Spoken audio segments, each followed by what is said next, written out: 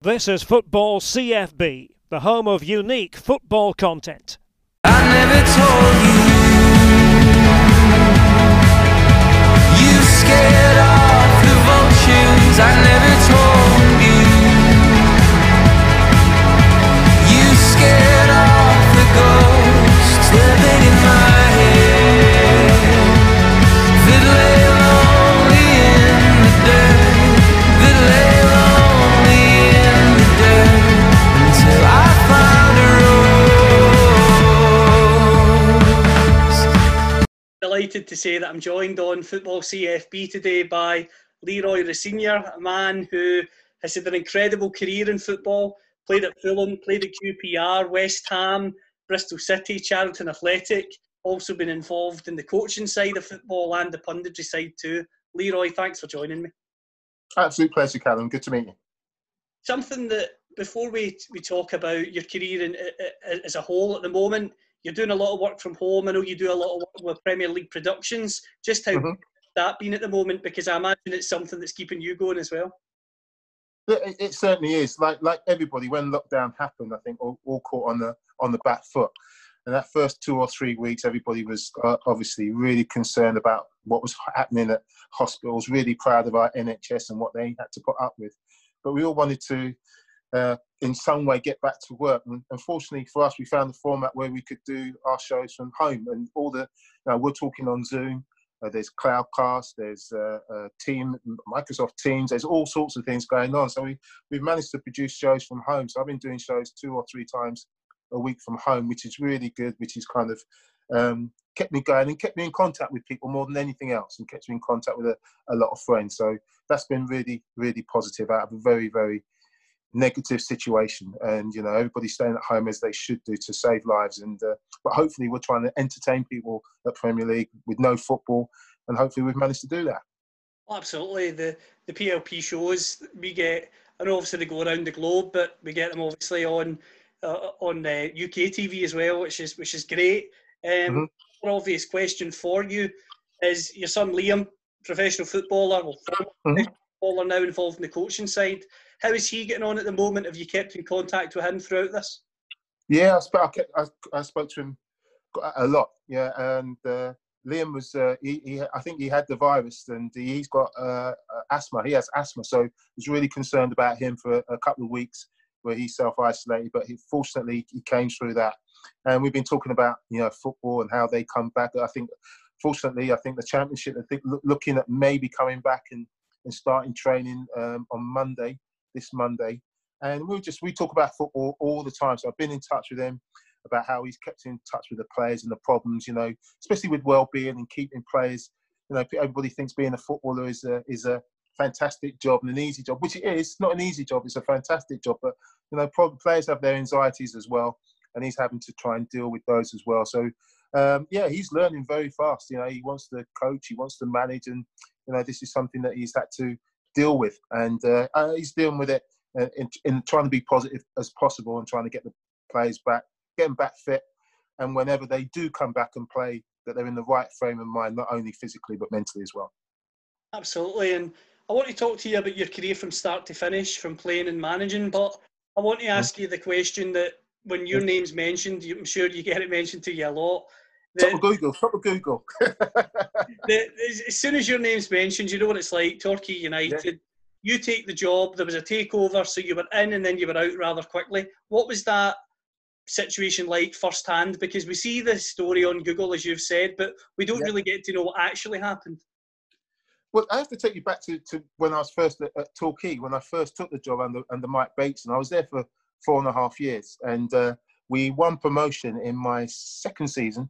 And for a club like Torquay United, where there were 2,500 fans a week, to win promotion into, which is now, I suppose, League One, was just a massive. It hadn't been done for many, many years, and there was parades around Torquay, and it was fantastic. So I eventually left. Mutually, myself and the chairman got on brilliantly. Me and Mike Bates were more friends than chairman and manager. And I left and went on and did some other things. And then out of the blue, it was in May, I think, and I got a call from Mike saying, "Leroy, I've got a little bit of a problem." He says, "I'm trying to sell the club. I can't sell the club for what I want.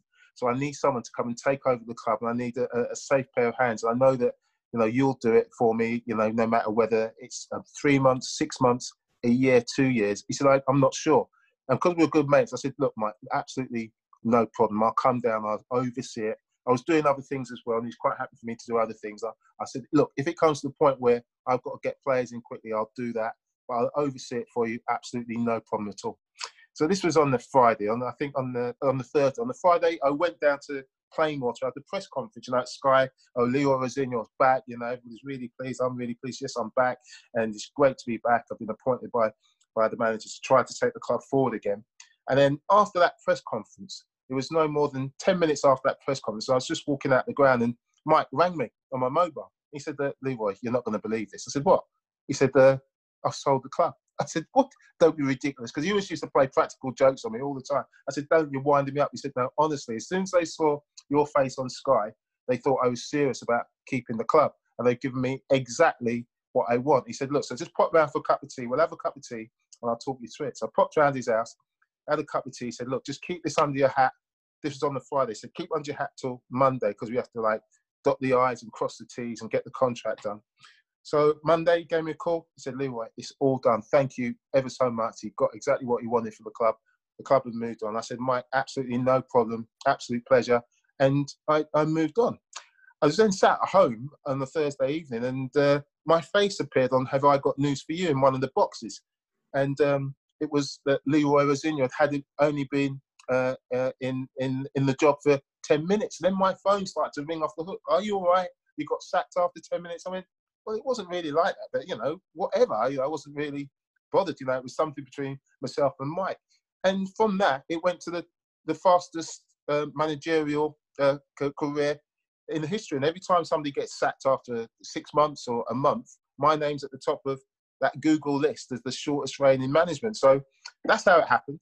I wasn't upset about it at all. It doesn't bother me at all. In terms of what it did for me, in terms of my media career, it was fantastic, because that's what I was concentrating on. And, you know, that's quite a few years ago, I can't remember. But it was really good because it brought me to the front of people's minds in terms of getting in touch with certain things. And it kind of helped me a lot. I suppose now, when it happens, because that was such a long time ago, I get phone calls now when people get married and say, what's it like being sacked after a short period of time?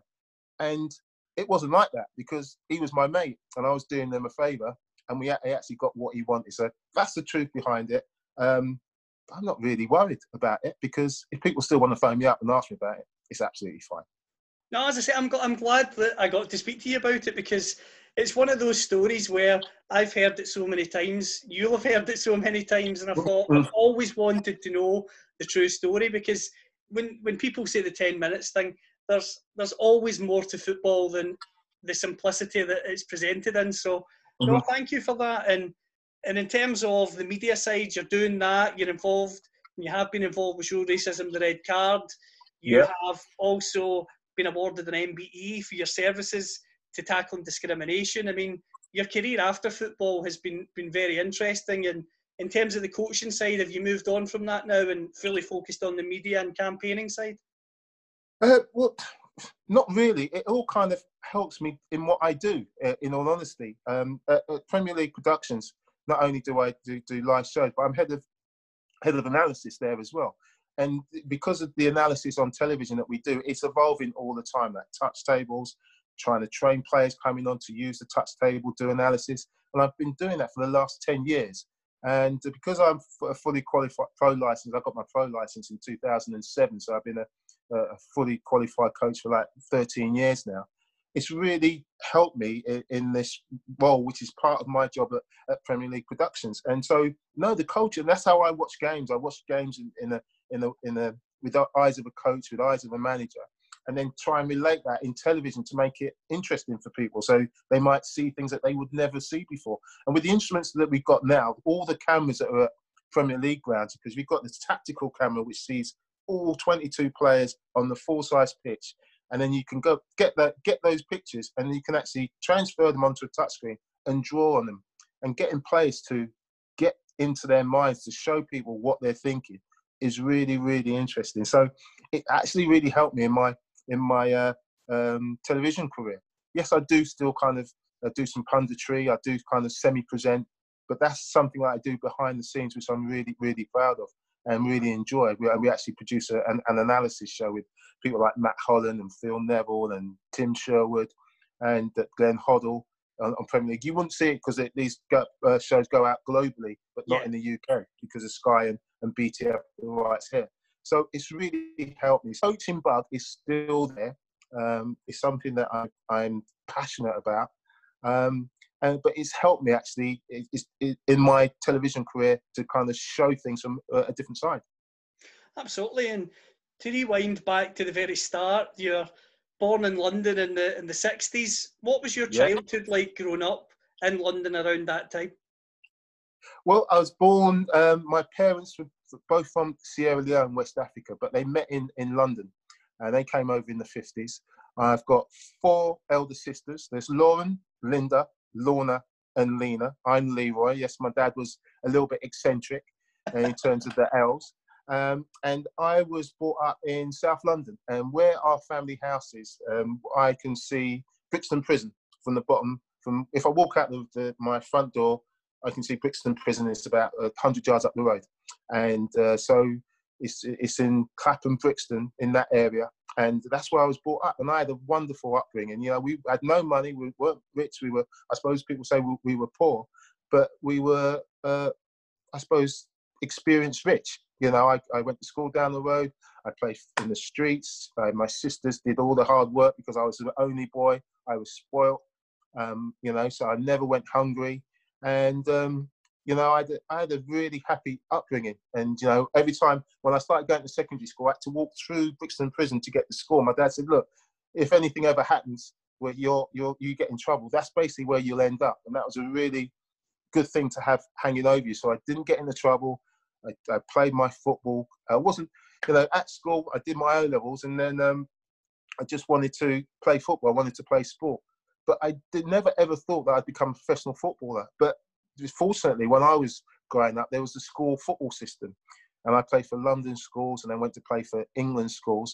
And that's how I got spotted when I was, I think 16 years old, playing at Richard and Evans Sports Ground, which is where the old Crazy Gang Wimbledon team used to train. You would have seen pictures of them burning things out of the dressing rooms of players' kits, and very famous pictures of the Crazy Gang where they played. And I was playing for London schools, and it was against Chelsea, I think. And after the game, a Chelsea scout had left his card for me, and a guy called Derry Quigley, who's a Fulham scout, had waited behind and invited me to go and train.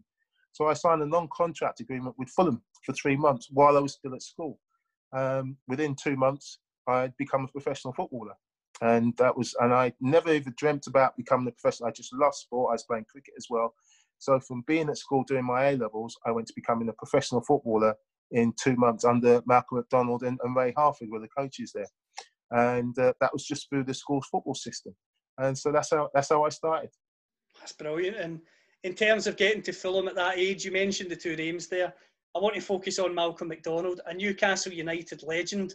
What was it like having someone like him to sort of be your mentor when you were coming through the system? Because he was a famous forward as well. Yeah, everybody knew about Super Mac. You know, he had legs like that. Yeah, they were really bow legs. And my first interaction with Malcolm was when he picked me up from Craven Cottage and took me to the training ground, my first day of training. And he had one of these great big Citroens, which used to, the suspension, you turn the engine on, and the suspension would lift up like that at the end. You had to wait for the suspension to lift up, and then off you go. And it had a digital clock on it. And he used to smoke cigars all the time. And it was no seatbelts. It wasn't quite, they didn't have clunk click every trip at that time. There was no seats. So I sat in the car, and it wasn't far. It was to the Gillette corner. It was only a few miles. But I just remember this digital clock going up to 100 miles an hour while he was smoking a cigar and just leaning back and just driving, just telling me what a great club it was and how you're going to be. And I was absolutely pooping my pants. I'd never been so frightened in my life. We got to the training ground, and I had my first training session. But within training, Ray Harford was a coach. Terry Mancini was there as well, really good coach. Ray Harford was a coach. Obviously, went on to manage coach with Kenny Dalglish and won the title with Blackburn. And he was a terrific coach. But all Malcolm used to do was just step in. And we're having this finishing session one day. It's myself, Gordon Davis, Dean Coney, a few others. And he said, no, that's not how you do it. It was going all over the place. We were missing the target. And he just got the ball, ran up, and just hit it in the roof of the net. And that was what Malcolm used to do. He used to say, do not try and hit the corners. Do not hit it low down. Keepers always go down early, so always hit the roof of the net. But it was easier said than done, to be honest, because we tried it and it was going absolutely everywhere. But he just made it look so easy, even at his age and he had really bad knees. He made it look so easy, and that's what he did. He just used to step in, do little things. But the main thing was he just made you feel like you were superhuman. You know, he made you feel like you were the best player in the world. Ray did all the coaching. And Malcolm just made you feel like you were $1 million all the time. And so it was a wonderful upbringing. I played with people like, I suppose, Paul Parker. You would know Ray Houghton was there, Tony Gale. It was a really good young Fulham side, you know, at that time. And really enjoyable upbringing. It sounds brilliant when you mentioned those names and having a coach like him.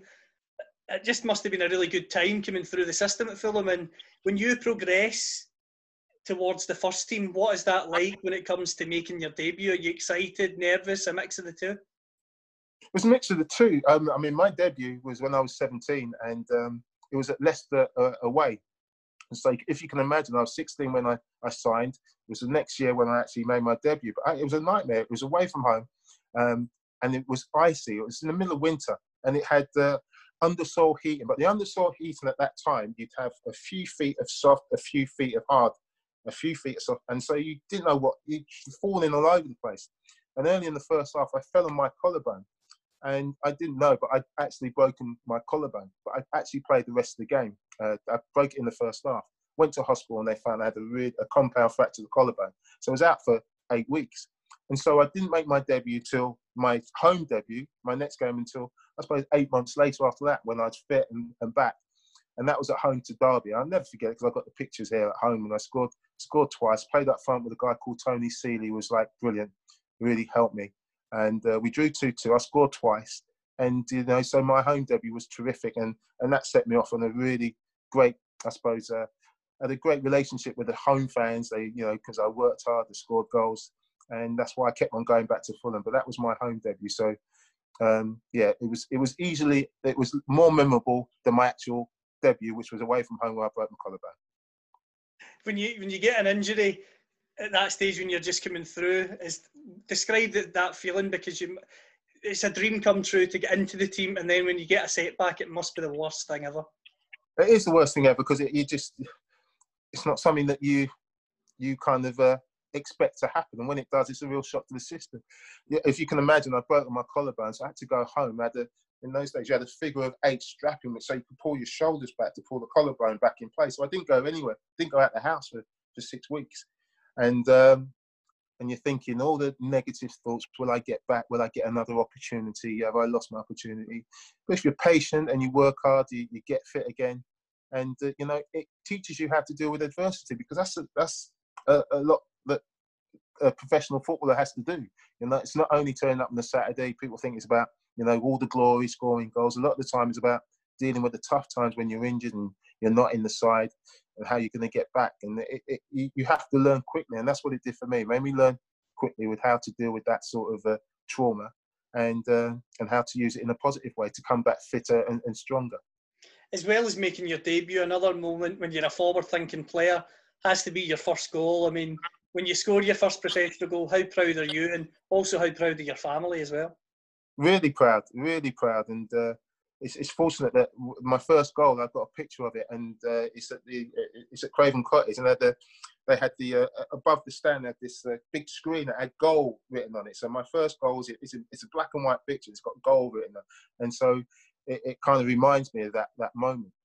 Fortunately, I went on to score a few more goals for Fulham, but that first one was very, very special, and it just took the edge off as to whether you can do it, because you do it in the reserves, or you do it in friendlies, but doing it under the lights, which it was in an evening in front of a massive crowd, it kind of means, I know I can do this. I have real belief in my ability, because training reserve games is nothing like playing the real thing. Until you played in a proper professional game of football, where there's something on it, where there's a big crowd either cheering you on or trying to get on your back, you don't really know whether you can do it. So that is the key. You know, from my point of view, being a centre forward, it was scoring goals. I suppose for anybody else in their position, it's about playing well as a midfield player, being able to pass the ball, win your tackles. As a defender, can you stop the opposition? Until you actually achieve that, you don't know if you can have some sort of career, and that's what it did for me. It gave me that belief. What was it like playing in those first 3 seasons at the Cottage? Because even now, it's one of the most iconic old school grounds. I know they're soon going to build the Riverside stand and modernise it, which will be great for the area and the club. But it's just it's a classic throwback of a stadium, isn't it? Well, I don't know any other stadium like Craven Cottage. It's an absolute delight to play football there. You know, the environment, which is by the river, especially when you're in the summer and it's sunny there and people are just coming out. It's like a day out, you know, at the seaside to a lot of people. It's just a lovely environment. And you know, compare that to, I suppose, you know, when I played at West Ham, a totally different environment. You know, great when you played at home, really difficult for away teams. But that wasn't the case at Fulham. It was a lovely place to go and play football. It was a lovely place to play your first football there as well, because it was a family atmosphere. It still is that family atmosphere. And I think they're working hard to keep it, even though they are going to have a magnificent stadium, which I think is going to almost kind of edge over the Thames, which will be absolutely amazing. But, you know, I mean, the story I can tell you is that when I eventually went to West Ham, I'd left Fulham, I went to QPR, went back to Fulham, and I went to West Ham, and I scored on my debut at West Ham. I actually left Fulham on the Friday, played for West Ham on the Saturday. And when I scored the goal, I got messages back that the whole of Craven Cottage just erupted and started applauding when they heard that I'd scored the winner at West Ham. And I still go back there, and you know, and they've got this Fulham Legends thing where, you know, you feel that you're a Fulham legend. I'm not sure about that, but I do feel that, you know, it was a great place to start my football career. A great place to start. You were doing well with Fulham, as you mentioned. Fans' favourite coming through. In the end, what attracted you to QPR? Well, it wasn't that. It wasn't. They came in for me, and they wanted to pay. I think Fulham needed the money. I was only 19, 20, and you know, you're going to a top division, and QPR had people like Terry Fenwick, who just played in the World Cup, you know, and just played in the England team where, you know, Maradona scored that goal, the hand of God. Steve Wicks, you had John Gregory, you had all these team of internationals. Really good players, and Phil Parkes, I think, who was there, and you know, Johnny Byrne and Gary Bannister, really good players, and it was just up the road. So look, it's an opportunity I had to take. Unfortunately for me, the QPR played on a plastic pitch at that time, and it just didn't. It wasn't enjoyable at all. I'm sure that's why I got bad knees now. You know, so they didn't help. It wasn't enjoyable for me to go there as a young player to go and play on that pitch, because we used to win 1-0 most weeks at home, lose away from home, but it was more suited to the smaller people like Gary Bannister and Johnny Byrne, who were power. I was all power and strength, and it wasn't suited to that. So I didn't enjoy the football as much as I should have done at home, and that's why eventually I went back to Fulham. In terms of QPR, you worked under the legendary Jim Smith. What was he like to work with? Brilliant. I love Jim. I absolutely loved it. I think everybody loved Jim. The story I can tell you is about 1986 when we're playing in the Milk Cup final against his old side, Oxford United, and Jim just made it fun. He'd lose his head sometimes. He'd swear with the best of them. I mean, we had the dugout. The dugout at Loftus Road was actually below the ground, and sometimes he'd jump up swearing and cursing, and he'd bang his head on the top of the dugout. And one time I was sat on the bench, I was sub, and it cut, and there was blood dripping down his head, but no one would tell him. So while he was cursing, there was this blood dripping down the front of his head, and he knew nothing about it. We were just all absolutely creasing up, and he knew nothing about it. But on the other side of that, he loved the joke. And we were on this, I'm telling you about the cup final, the Milk Cup final, 1986, on the way to Wembley. Just all of a sudden, Jim just took out this monkey, this puppet from nowhere, and just started talking to this puppet, saying, who's going to win the fight? We're going to win. Yeah, we're going to win the fight. Just kept it up all the way down Wembley Way. I suppose just to take our mind off the occasion. And we were just all creased up, absolutely just laughing our heads off. And he used to do that all the time. Unfortunately, we actually lost the final 3-0 to Oxford United that day. But I think we had the better time. We might have lost the final, but we had the more memorable time because of Jim, because he was such a great character. We had a great party afterwards, and I just had loads and loads of time for him. And I kept in touch with him when I left the club. And it's a real shame that I think he passed away not so long ago. It was this year that Jim passed away. And so, obviously condolences to his family, because he affected so many players in a positive way, and he was a truly great manager. Well, as I say, you've summed it up nicely there. Every single player I've spoken to so far on the podcast that's played under him always says the same thing that you've said there. They always say, really funny guy, bubbly guy, really good manager, and sadly missed. Yeah, absolutely. And knew his football as well. Yeah, you can't just be bubbly and happy. And he knew a player, he knew the game, and he got some really good entertaining sides out there. And if you go through the amount of players that Jim Smith found and nurtured, there'll be I think you'd run out of time, because there are thousands and thousands of players that he's affected in a positive way. When you leave QPR, you return to Fulham. Had the club changed in any way, considering you'd been away for a couple of seasons?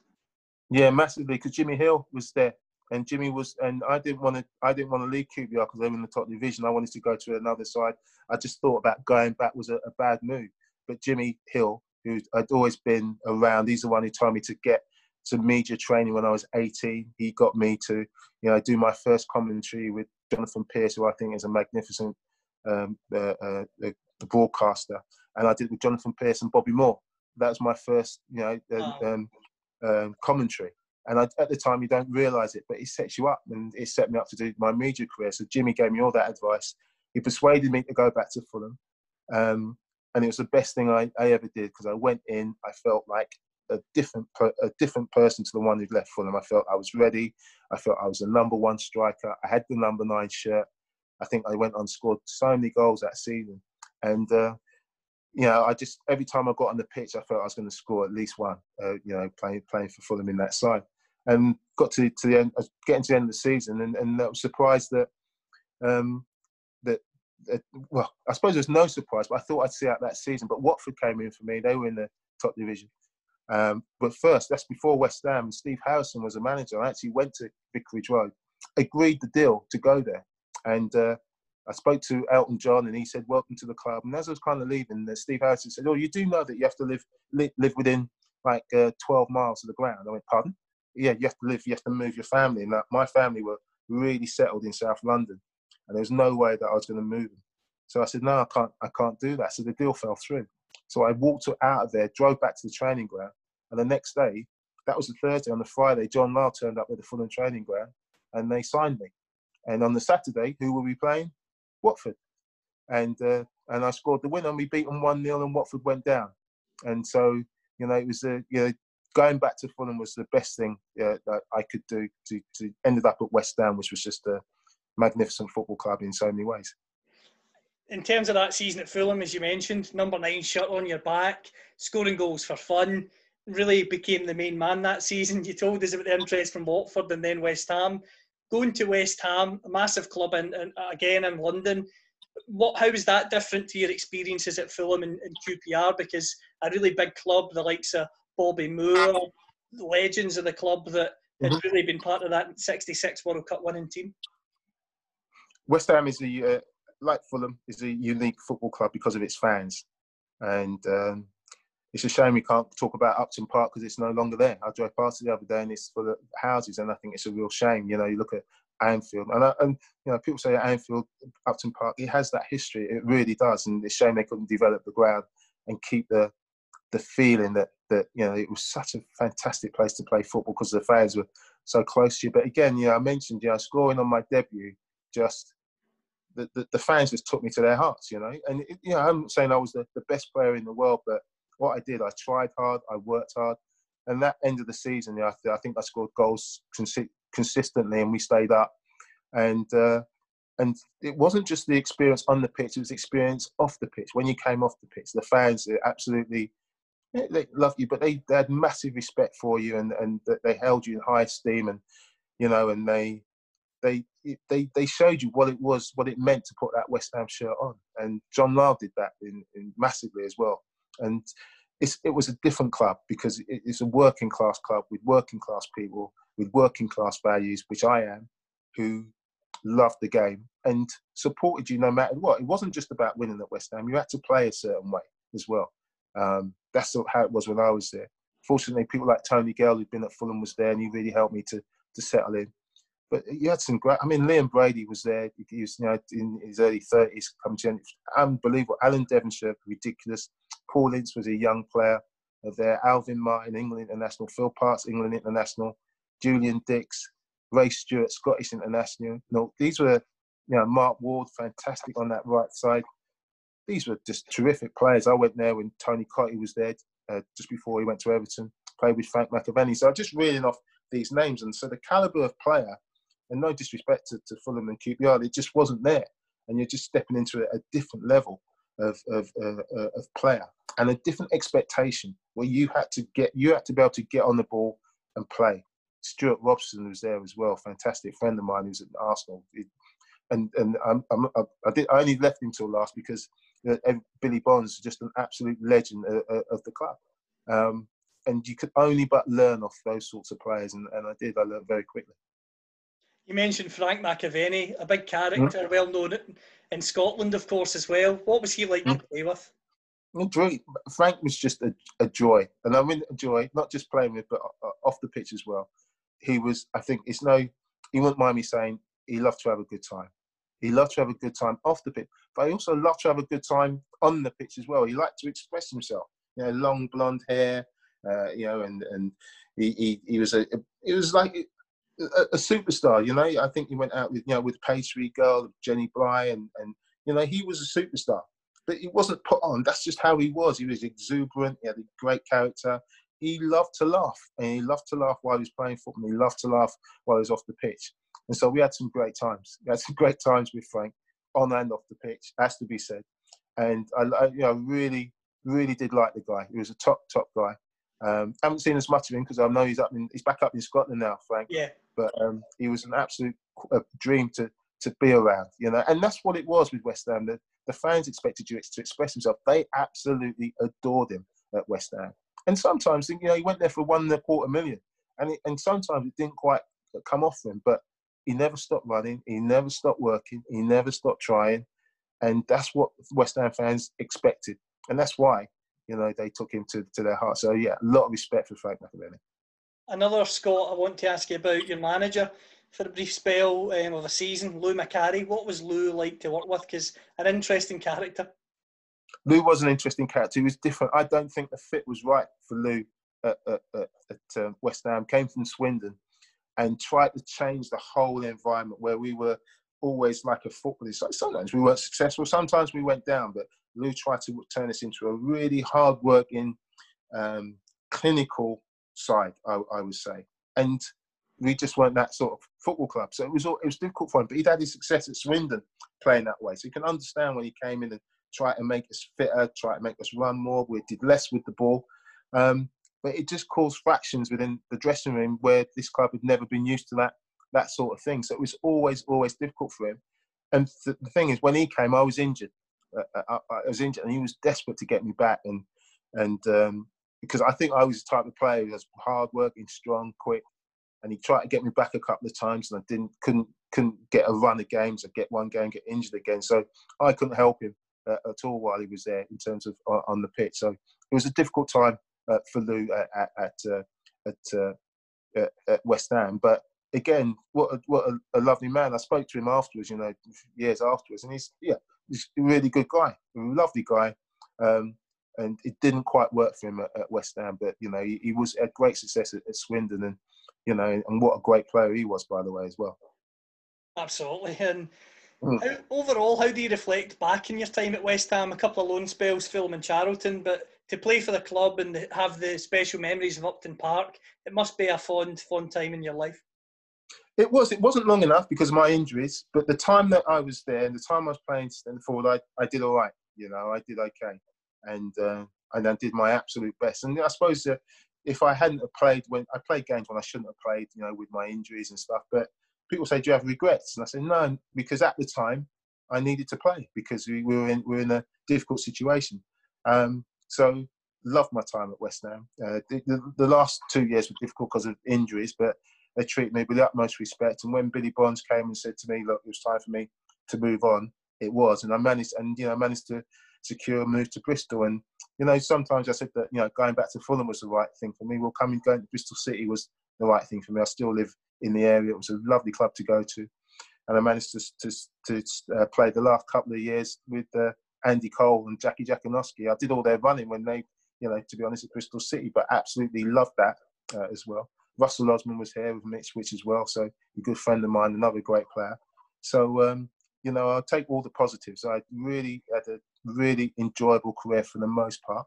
The injuries didn't help, but no regrets. In terms of the move to Bristol, you talked about the fact that you enjoyed your time there at the club. You talked about the fact it's a club that in an area that you like. I want to talk to you about Andy Cole. I have to. He's a player who, he was only there for a short time at his loan spell, and then he was there permanently before moving on to Newcastle. But what a career he had, and just what was he like to play with? Was he always as clinical as he went on to be? Clinical. When he was with me, he was supremely greedy as well. And Andy won't mind me saying that. He was supremely greedy. He'd shoot from anywhere. He thought he could score from anywhere. But I'd let him off because he could score from anywhere. There's other players who were greedy and they couldn't, but he could. And he went on to prove it. And we moved at the same time in March, I think, of that season. We stayed in the same hotel. We went around together. And it's funny you mentioned that when he moved to Newcastle, we were actually, he rang me on the night that Newcastle came in for me, because he didn't have an agent. And so I managed to secure him an agent so they could get the move for him. He writes about it in his book.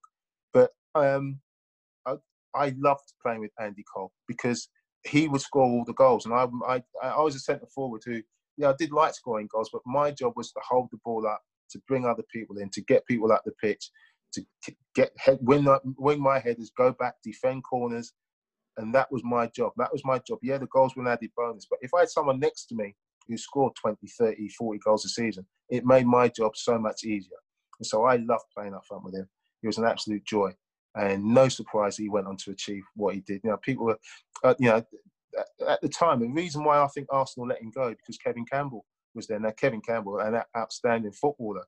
And, people say, was it a mistake? No, it wasn't a mistake because they had outstanding footballers. But when you let a player like Andy Cole go, and it wasn't just about his ability, it's about his desire to be successful. They're always going to come back and bite you on the bum.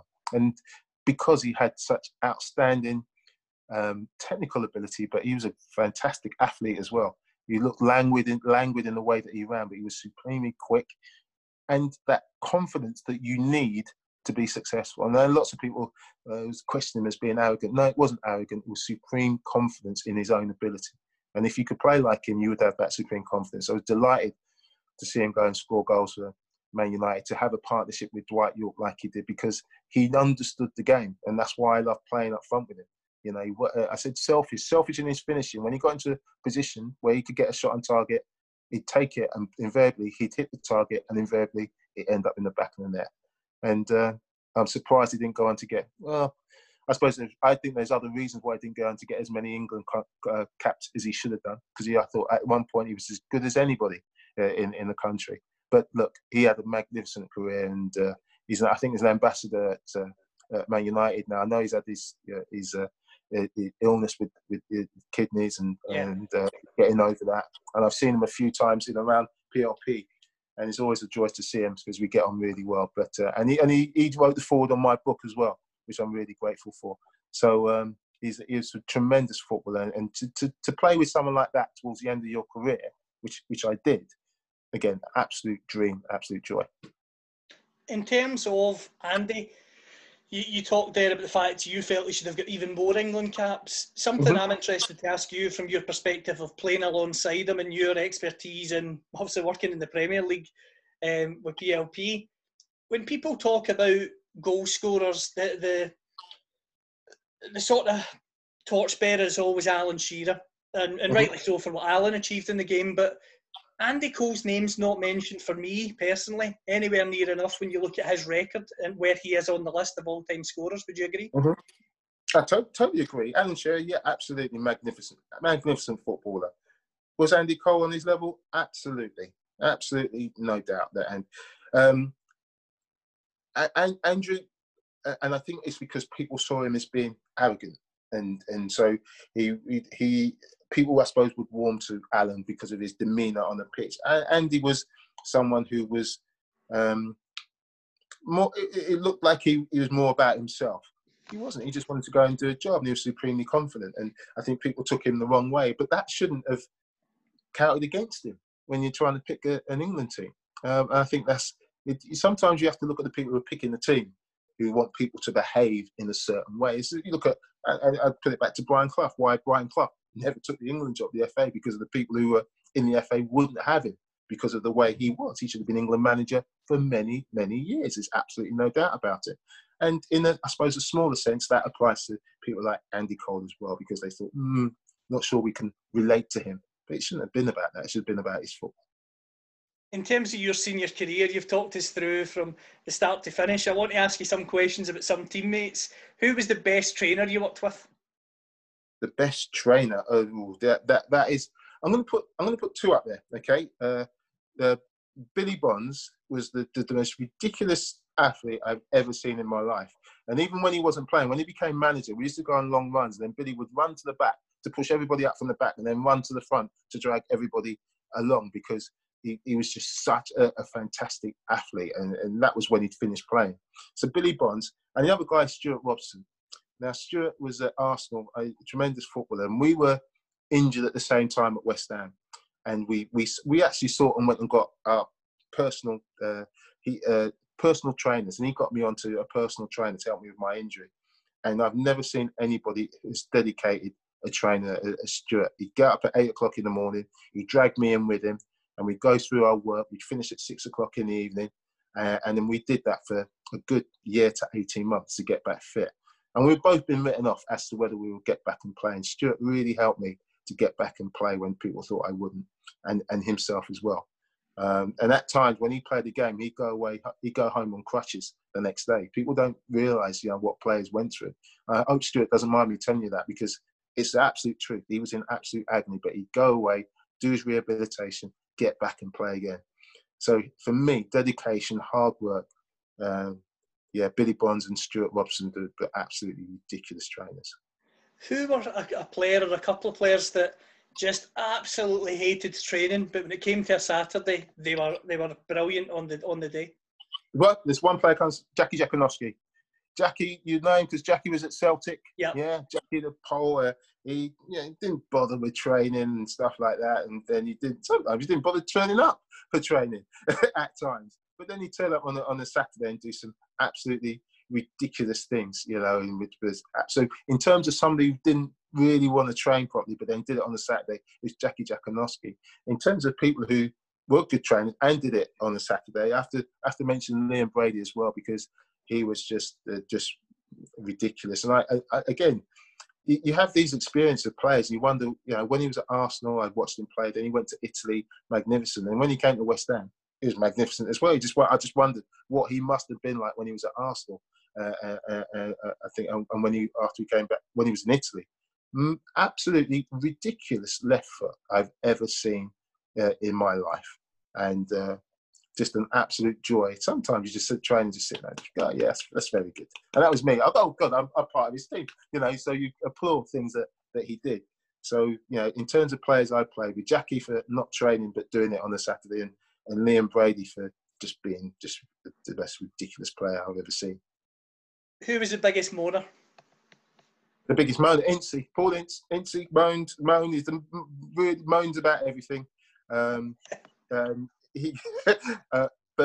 he could moan about it because he was a terrific player. It's funny, when I went to West Ham, he was actually playing as a emergency centre forward, and I took his place, and then he dropped back in the midfield. But he was always moaning in training, always moaning at people. Yeah, do this, do that. Never stopped moaning. But he wanted to get the best out of people. And that's how he tried to get the best out of people. So that was an easy one. Ince was the biggest moaner, but he was an unbelievable talent as well. Who was the toughest player you played with who you just would not mess with? Billy Bonds. I would not mess with Billy Bonds not anywhere. But the tough players weren't the ones who used to kind of tackle you from behind or, try to kick you. Or the tough players were the quiet ones. And Billy was a quiet one because you give it them and they just brush it off like you weren't there, like you were flying. And there's him, there's tough I played with, but players I played against, people like Terry Hurlock, who was at Millwall. Again, they take it, but they give it back a bit more. Jimmy Case, when he was at Liverpool, like a silent assassin, and people don't realise, people like, they take it, they just give it back. And they were the real hard men. The hard men were the ones who went around flying into tackles and from the side or from the back. They do it front on. They face up to you. They give it to you. And there was lots of, to be honest, there was more of that kind of player when I played. I used to play against a hard man, I think, every single week. Chelsea had people like Doug Rugby and Mickey Droy. I suppose that you had the Vinnie Jones and people like that. Who did Vinnie? He was a decent footballer, but he was a tough old boy. He was a hard man. And there was at least one in every single team. But in terms of proper hard, I always stand behind Billy Bonds. I didn't find anybody tougher, harder, and more honest as well. Never went to hurt anybody. Honestly, proper hard player. In terms of your playing career, very successful one, a playing career you look back with fondness. In terms of coaching, you started at Gloucester City. What attracted you to that job? I know it was a player-manager role, but it was completely different to the levels you'd played at before. It was, but I'd been coaching at Bristol City, and I wanted to get out and have a go, and they gave me an opportunity. The chairman, Keith Garner, said, I wanted a young manager who could still play a little bit, and I could play a little bit. And he bought into my vision. I wanted to play. I wanted a non-league club full of footballers who could play and challenge. The team to beat was Cheltenham around that time, and I know it sounds, we were too successful. We got to I think it was about March, and we had 14 games left to play in about 2 months, and we were in the semi-final of the trophy. We'd been absolutely brilliant. I think we lost in the trophy 2-1 in the semi-final. Graham Poll was the manager then. I don't know, he sent off one of my players who I never ever agree with, but we lost 2-1. And then we looked at the season before us, and we had 7 games. And we had to play in 14 days. Now, if you can imagine, this was a part-time football team. And, so we only trained Tuesdays and Thursdays. So we played Saturday, Tuesday, Thursday, Saturday, Tuesday, Thursday, Saturday. And we got to the last game of the season where we needed to win to go up. And the crowd, it was Kingsholm was at our home ground, packed, 3,000 people at Kingsholm. Cheltenham were playing down the road, but we needed to win to go up. And we went 1-0 up. And then visibly, I just saw that their legs just went. The lads were just treading water. More or less had to play the same team every week. Their legs just went. And we ended up losing that game, I think, 3-1. And Cheltenham went up. They drew 0-0 and Cheltenham went up. Steve Cotterill was a manager then at Cheltenham. They went up, got into the higher division. And I never forget, the players were distraught, and we went out on a night out, and they all come up to me apologising to me for letting letting me down. I said, none of those players ever let me down. In fact, I'm so proud of what they achieved. They don't realise it because they don't have the medal, they don't have the promotion, but that was just an incredible season. And what they achieved in the way, going to work, training Tuesday and Thursday, getting the semi-final of the trophy, having to play 7 games in 14 days. It's never happened before, but you had to play the games before the end of the season. There's no room for manoeuvre. So I was really, really proud of that. Unfortunately, the next season, like non-league clubs, we had financial difficulties. And I said, look, I'll stay on and I'll see us through. We finished 12th, and then that was me. That was time for me to move on. I got offered the job as an assistant academy director at Bristol City. And that's when Liam was at Bristol City at that time. So I went back, and because I kind of managed Liam when he was at the academy at Bristol City. In terms of your managerial career, your coaching career, Merthyr Tydfil, Torquay, the spell that you were there for 4 seasons, a spell at Brentford as well, and also Sierra Leone, who you were also capped by. I mean, just describe your coaching career and managerial career. What were the real highlights when you look back on it? The highlights were getting promoted with Torquay was just ridiculous. It was the most. We 2,500 crowds at home. It was the way that we did it. I had so many footballers in the side. I didn't have I talk about Hardman. I didn't really have anybody could win the ball back. So we got to places like Hull, and Hull had just had their new stadium beat under Peter Taylor, who's the ex-England manager. And I'll never forget, we went up there and I just used to say to the players, and just keep the ball for the first 20, 25 minutes. And every time we did that, the home fans would just get on the backs of their team and say, it's only Torquay, go and get the ball. So as soon as they came after us, then we played through them. And it was absolute joy of people like Joe Crawford, David Graham, Alex Russell, Jason Fowler, all terrific footballers. And we got to the last game of the season, and we were playing Southend away from home. It was Mansfield, I think it was, who were playing at Cheltenham, or Huddersfield, might be Huddersfield actually, playing at Cheltenham, I can't remember. And we heard that the Cheltenham had a player sent off, and we were within 2-1. So we didn't think we were going up. We thought we were in the playoffs. But as the game came to an end, we won 2-1. We heard that Cheltenham, they were losing. They'd equalised, and so if it stayed as it was, we were going up, and we went up.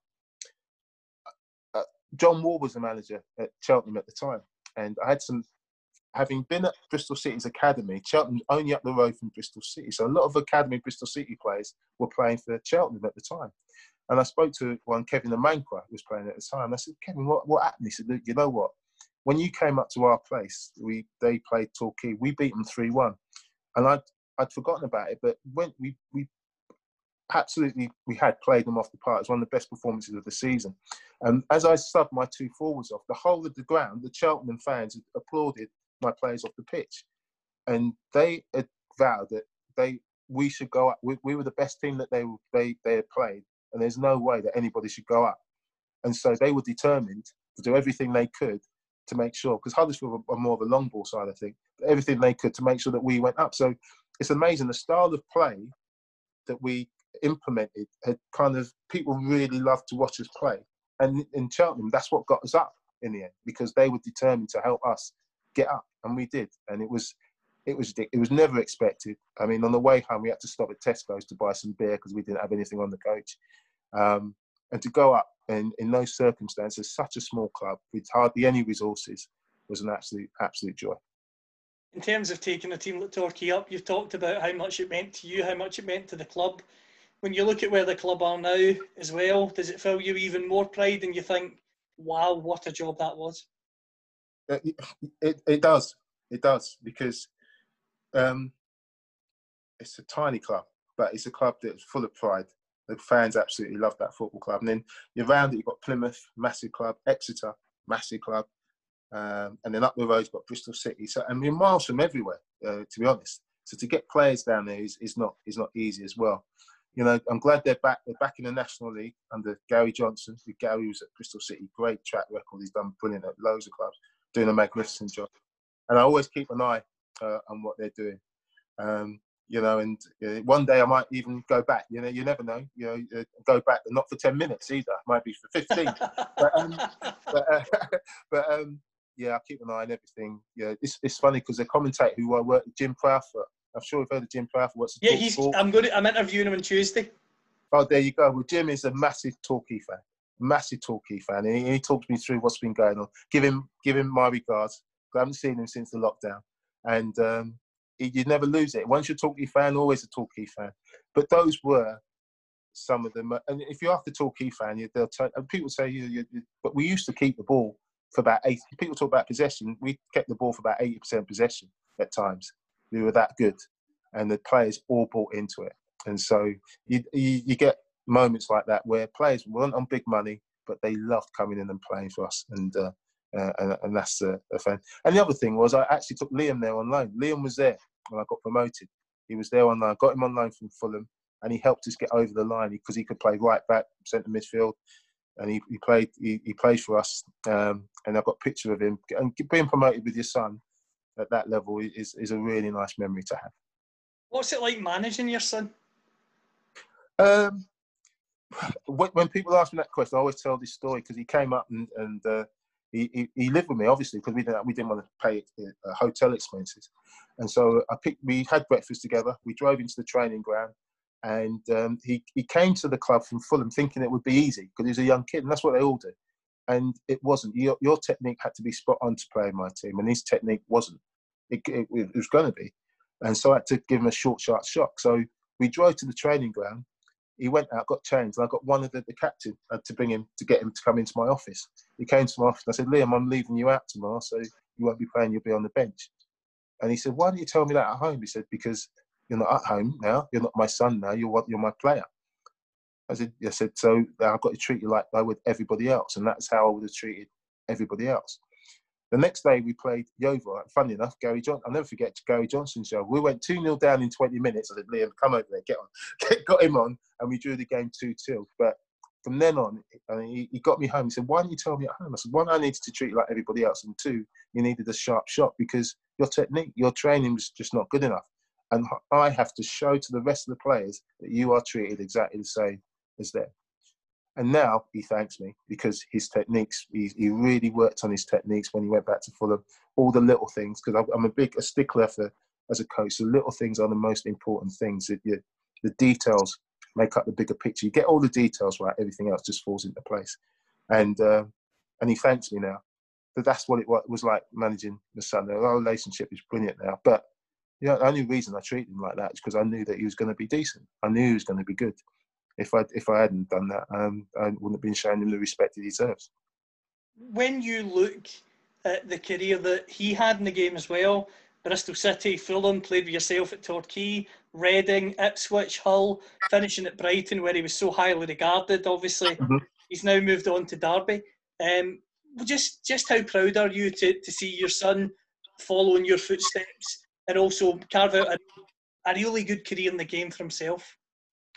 People always ask me that question, and I have to say, Liam is just a really nice guy, and he could have done. He didn't have to be a footballer. He could have done anything he wanted.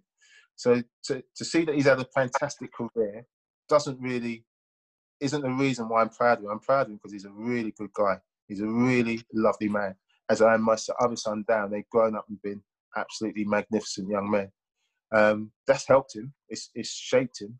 And if he hadn't had a very good career, I'd be just as proud of him, because I think people started to realise just what a good guy he was when you missed out that when he left Brighton, he went to Sky for a couple of seasons and did the analysis there. People started to realise what a clever, intelligent, absolutely well-mannered, young man he was. And everybody tells me that, and they don't tell me, Liam, what a great player he was. They said what a really nice guy he was. Loads of people come up to me, and that makes me immensely proud that they like him.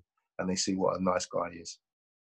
Absolutely. And in terms of the future, I know obviously you can't speak for him in terms of his career ambitions, etc. But do you expect to see him as a manager in his own right one day? That's what he wants. I don't think he makes any bones. One day he's learning the ropes at the moment under Philip Cocu at Derby, and that's why he left. He had a really comfortable job at Sky, and I think they loved him and he loved doing it. But he's had this burning ambition since he was a kid, since he was about 5 years old. He used to listen to me, Derry Quigley, and a guy, my best mate, Paul Mortimer, talking about football. He's pretending he was playing with his toys, but he was actually listening to us talking football. He's had this burning desire to manage and coach, and he's learning the ropes. He knows that he's got to learn, and he's got to just soak up as much as he can. That's what he wants to do. I hope he does, and I try and help him achieve that. But I know that no matter what he does, he'll be really successful because he's a clever boy, intelligent boy, and he gets on with people. He knows how to get the best out of people, which is, you can be the best coach in the world. If you don't have to get on with people, you don't get the best out of them. And so I'm confident that he can relate to people and help them get the best out of themselves, which in turn will help him achieve what he wants to achieve. Absolutely. And earlier on, I asked you some quick-fire questions about your teammates. I want to now finish by asking you some quick-fire questions about yourself. First, Ian, what's your favourite sport outside of football? Favourite sport outside of football is cricket. I used to be a wicketkeeper. I love proper Test cricket. I could sit down and watch cricket all day long. So yeah, I was brought up with the West Indies coming over, and bowling fast. People like, Bob Willis, who passed away, and Ian Botham. That was the era I watched. David Gower. I loved all that, and so I thought the cricket was recently, the Ashes was absolutely superb. Who's your favourite sportsman outside of football? Favourite sportsman outside of football? Wow. Outside of football,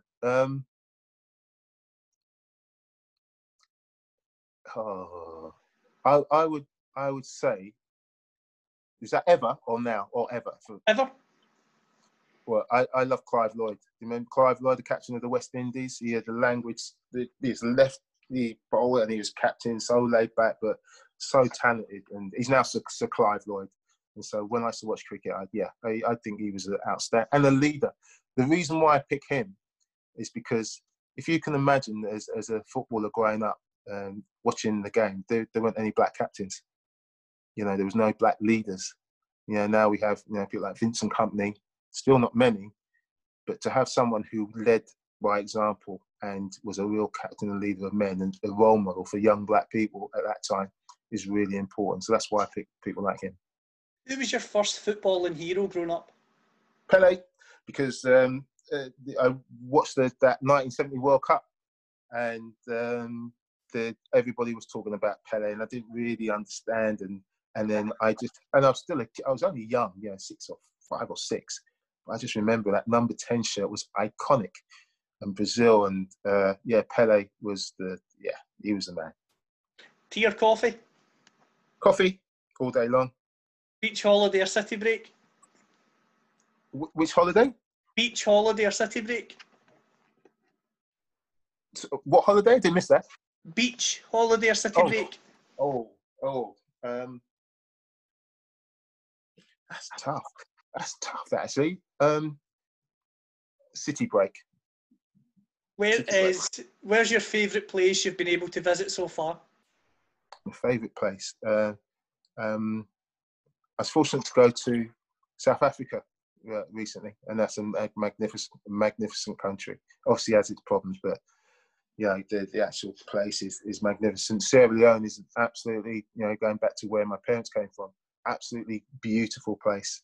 The beaches are stunning, and so I've been to some nice places in Africa, and I think if people, took a trip to Africa, they'll blow their minds. Some of the places.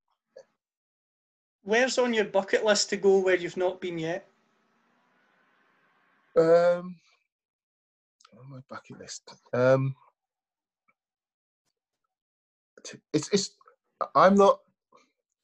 don't dream of going. I just want to be in a happy place. And if I have to say I want to go to Australia or something, I'm not. If I didn't go, I wouldn't be bothered.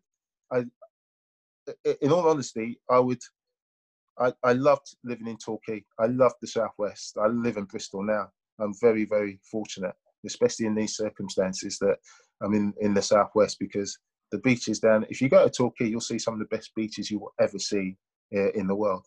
So I'm going to be, and my partner's from North Devon as well. And if you go to North Devon, you go to Croydon, you go to Staunton, and you'll see some of the most beautiful places you've ever seen. So if I could go to Australia or New Zealand, that would be great. I wouldn't be bothered, because there's some beautiful places just down the road for me, and so I can pop in the car and drive down for an hour and a half and be there. So I think sometimes you should appreciate what you got, and because I think it goes over people's heads that just down the road there's some absolutely beautiful places, and sometimes you don't have to go jump on the plane to experience it. Absolutely. And in terms of Bristol, what would you recommend that people do if they were to take a visit to Bristol? If they want to visit Bristol, they should come down and go into the city, because it's like a mini London. Loads of independent shops. You can walk along the marina. Lots of history. Obviously, there's a lot to do with the slave trade. There's lots of, hopefully these independent shops will come back. There's a really nice feel about Bristol and Park Street and the history and the churches. And then what I would do, I'd tell them to take the trip out to Cheddar Gorges, make their way down to past Weston-super-Mare. We always see loads of people on the beach, but I tend to go further on away from that, go and find the less populated beaches, because I'm by the English Channel, lots of stone, I suppose, beaches, and you can always find isolated coves and places like that. And then once they've done that, I'd say jump in the car and get down to Devon and that area, and because they will see some stunning places that as good as any beaches they've seen in around the world. But you just got to go and find them. And yeah, that's what I would say. Come down to the southwest and enjoy. Favourite film? Favourite film is Shawshank Redemption. This is a top film. I've watched it many times, and yeah, my favourite film by far. Favourite music? Favourite music, Luther Vandross. I've brought up on Luther Vandross and Psalm Sisters with DJ. So yeah, you got Luther Vandross, Earth, Wind and Fire, Stevie Wonder, Prince, Michael Jackson, Jackson 5. But if I was to say one artist, it would be Luther Vandross. I always sing his songs at karaoke, so that was definitely him. Brilliant. Favourite food? Favourite food is my mum's chicken. My mum makes jollof rice and chicken, and I know everybody said it's them, but it is my mum's cooking, home cooking. It is the best, and hopefully I can go and get some off her when we finish all this. Absolutely. Beer or wine? Red wine.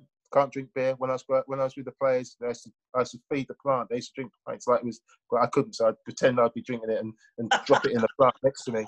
So I'm now a little red wine man. Yeah, I'm not the best of drinkers, so a little bit often. Not that Brilliant. A little bit, not so often. Brilliant. Last couple of questions, just to link it back to football. If you could play for any manager who's managing now, who would it be and why? Pep Guardiola.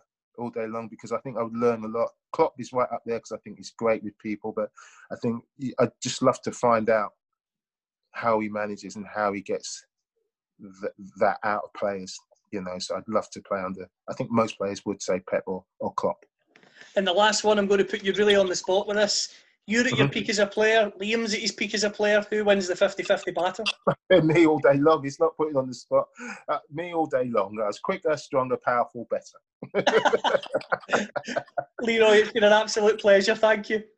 No problem, mate. You take care. Speak to you soon. Take care. So we'll dive down to the ocean and we'll make our home in a deep sea cave, and our shells will all be open.